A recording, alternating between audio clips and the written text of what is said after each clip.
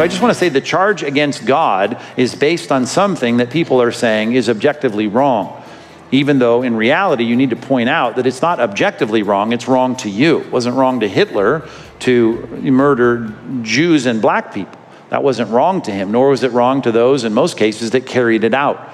So it's important for us to realize that you're making a charge while borrowing from something that we as Christians say comes from Christian theism, and that is that there's an objective rule maker. You're saying there is no rule maker, that everyone is a rule maker. Well, who gets to make the rules for other people? Or you're making rules for other people by saying that you shouldn't rape a little child. Why not? Why don't you rape old people then? We can't do that either. Well, why is rape wrong to start with? All of these things, I think, are hanging in midair, as others have rightly said. It is what we've dealt with, at least you touched on, and that is the problem of relativism, that you have nowhere to hang your hat in terms of what's right or wrong. Why is evil assumed, why evil is assumed to be the problem? Primarily because people don't like whatever it is that they're hearing about. So, ought to be, all I'm telling you, is requiring a higher standard. Ought to be requires a higher standard. It ought not be that children are raped. It ought not be that needles are stuck into babies' eyeballs. It ought not be. All of those ought not be. It ought not be that people are sent to concentration camps and systematically killed.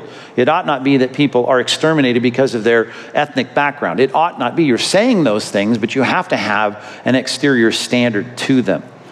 I talk about Sam Harris's little book, Letter to a Christian Nation. Doug Wilson, who's a pithy author, wrote a response in his book, which is available for free online, which is nice, called A Letter from a Christian Citizen. And in his response, I like the way he puts it, as he often does, in very terse, pithy ways. He said, atheism not only casts doubts upon the idea of benevolent God, but it also destroys the very concept of benevolence itself. That's good. When you reject the triune God, something objective, something sovereign, something supreme, something authoritative, someone to whom we must give an account, and you do it in the name of benevolence. We need goodness in the world. We shouldn't have bad rapists in the world, right? Well, then I want to know what this all-authoritative benevolence actually is by your accounting. Where do you get it? Where does it come from? What is it? Now, they're going to be tired of hearing this, and they are starting to hear it a lot from Christians these days. But it is the right question. And they might come up with ways to, in their anger, shout out responses to you. But in reality, there's no good answer for it. There is no good answer, and there's no way to justify your morality outside of yourself. You can state things like suffering. We shouldn't have suffering. Well, you can decide that. You can decide a lot of things about a lot of things, but you're going to have to come up with a set of rules that you make for yourself.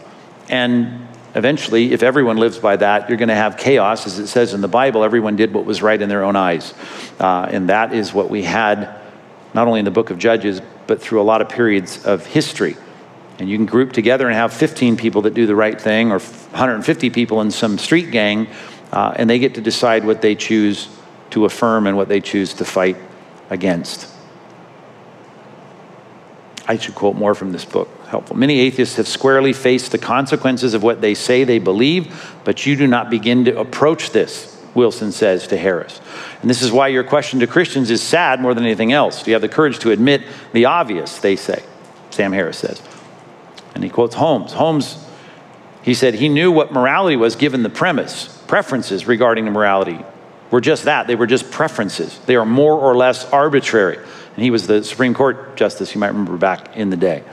Settle in your mind without fragments of this atheistic sacrimony, emotional detritus of a leftover previous Christian era. You're borrowing from Christianity to even have this indignation.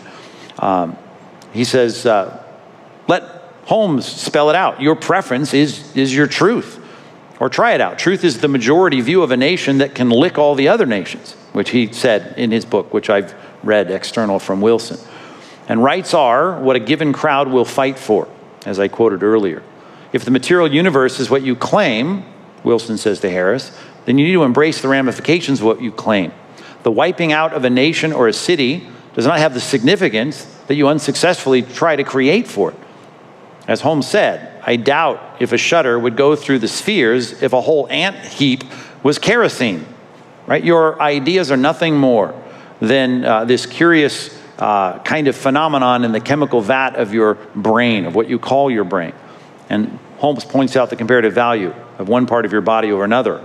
I wonder if cosmically an idea is any more important than your bowels. Now, even Holmes was fully consistent with his premise, because if that's what he thought were correct, if that's what he thought was correct, then all thoughts on the same level are on the same level of bowel movement. Ultimately, there's no distinction. It would include both the particular thought of his, to which he gives full liberty to ignore.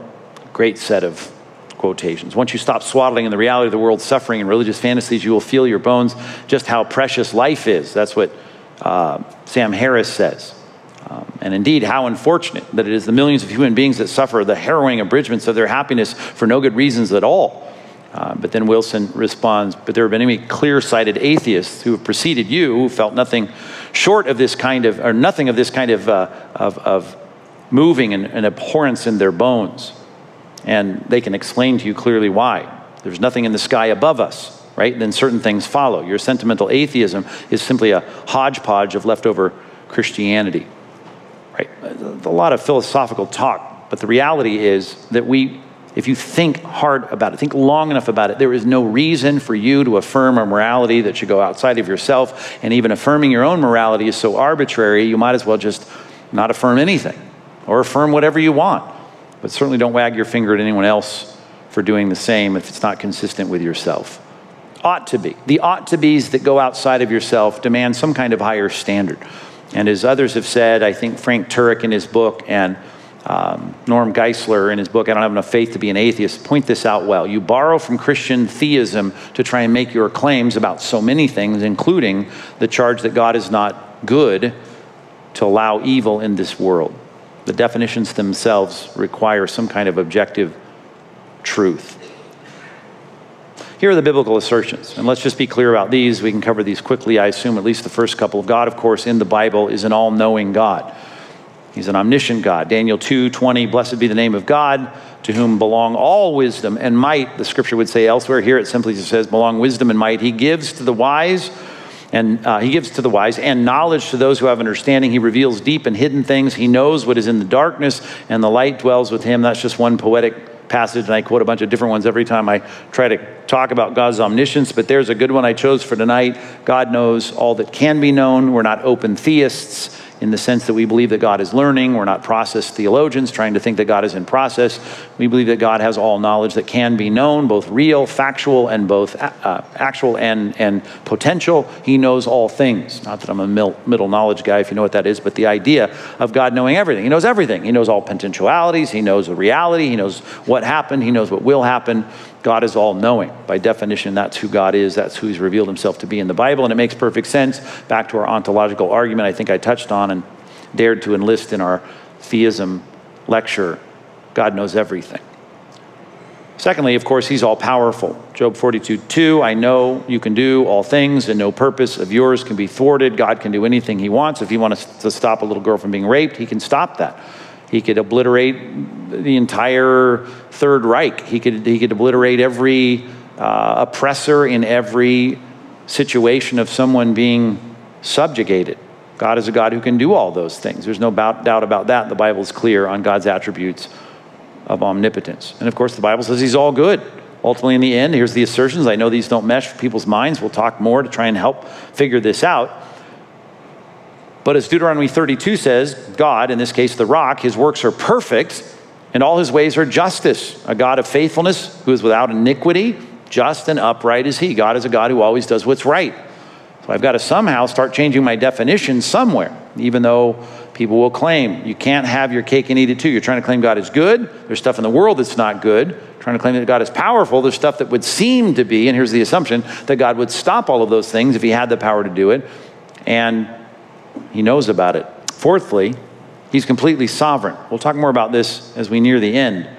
But of course, the Bible's clear that everything is on track, including the suffering of the world.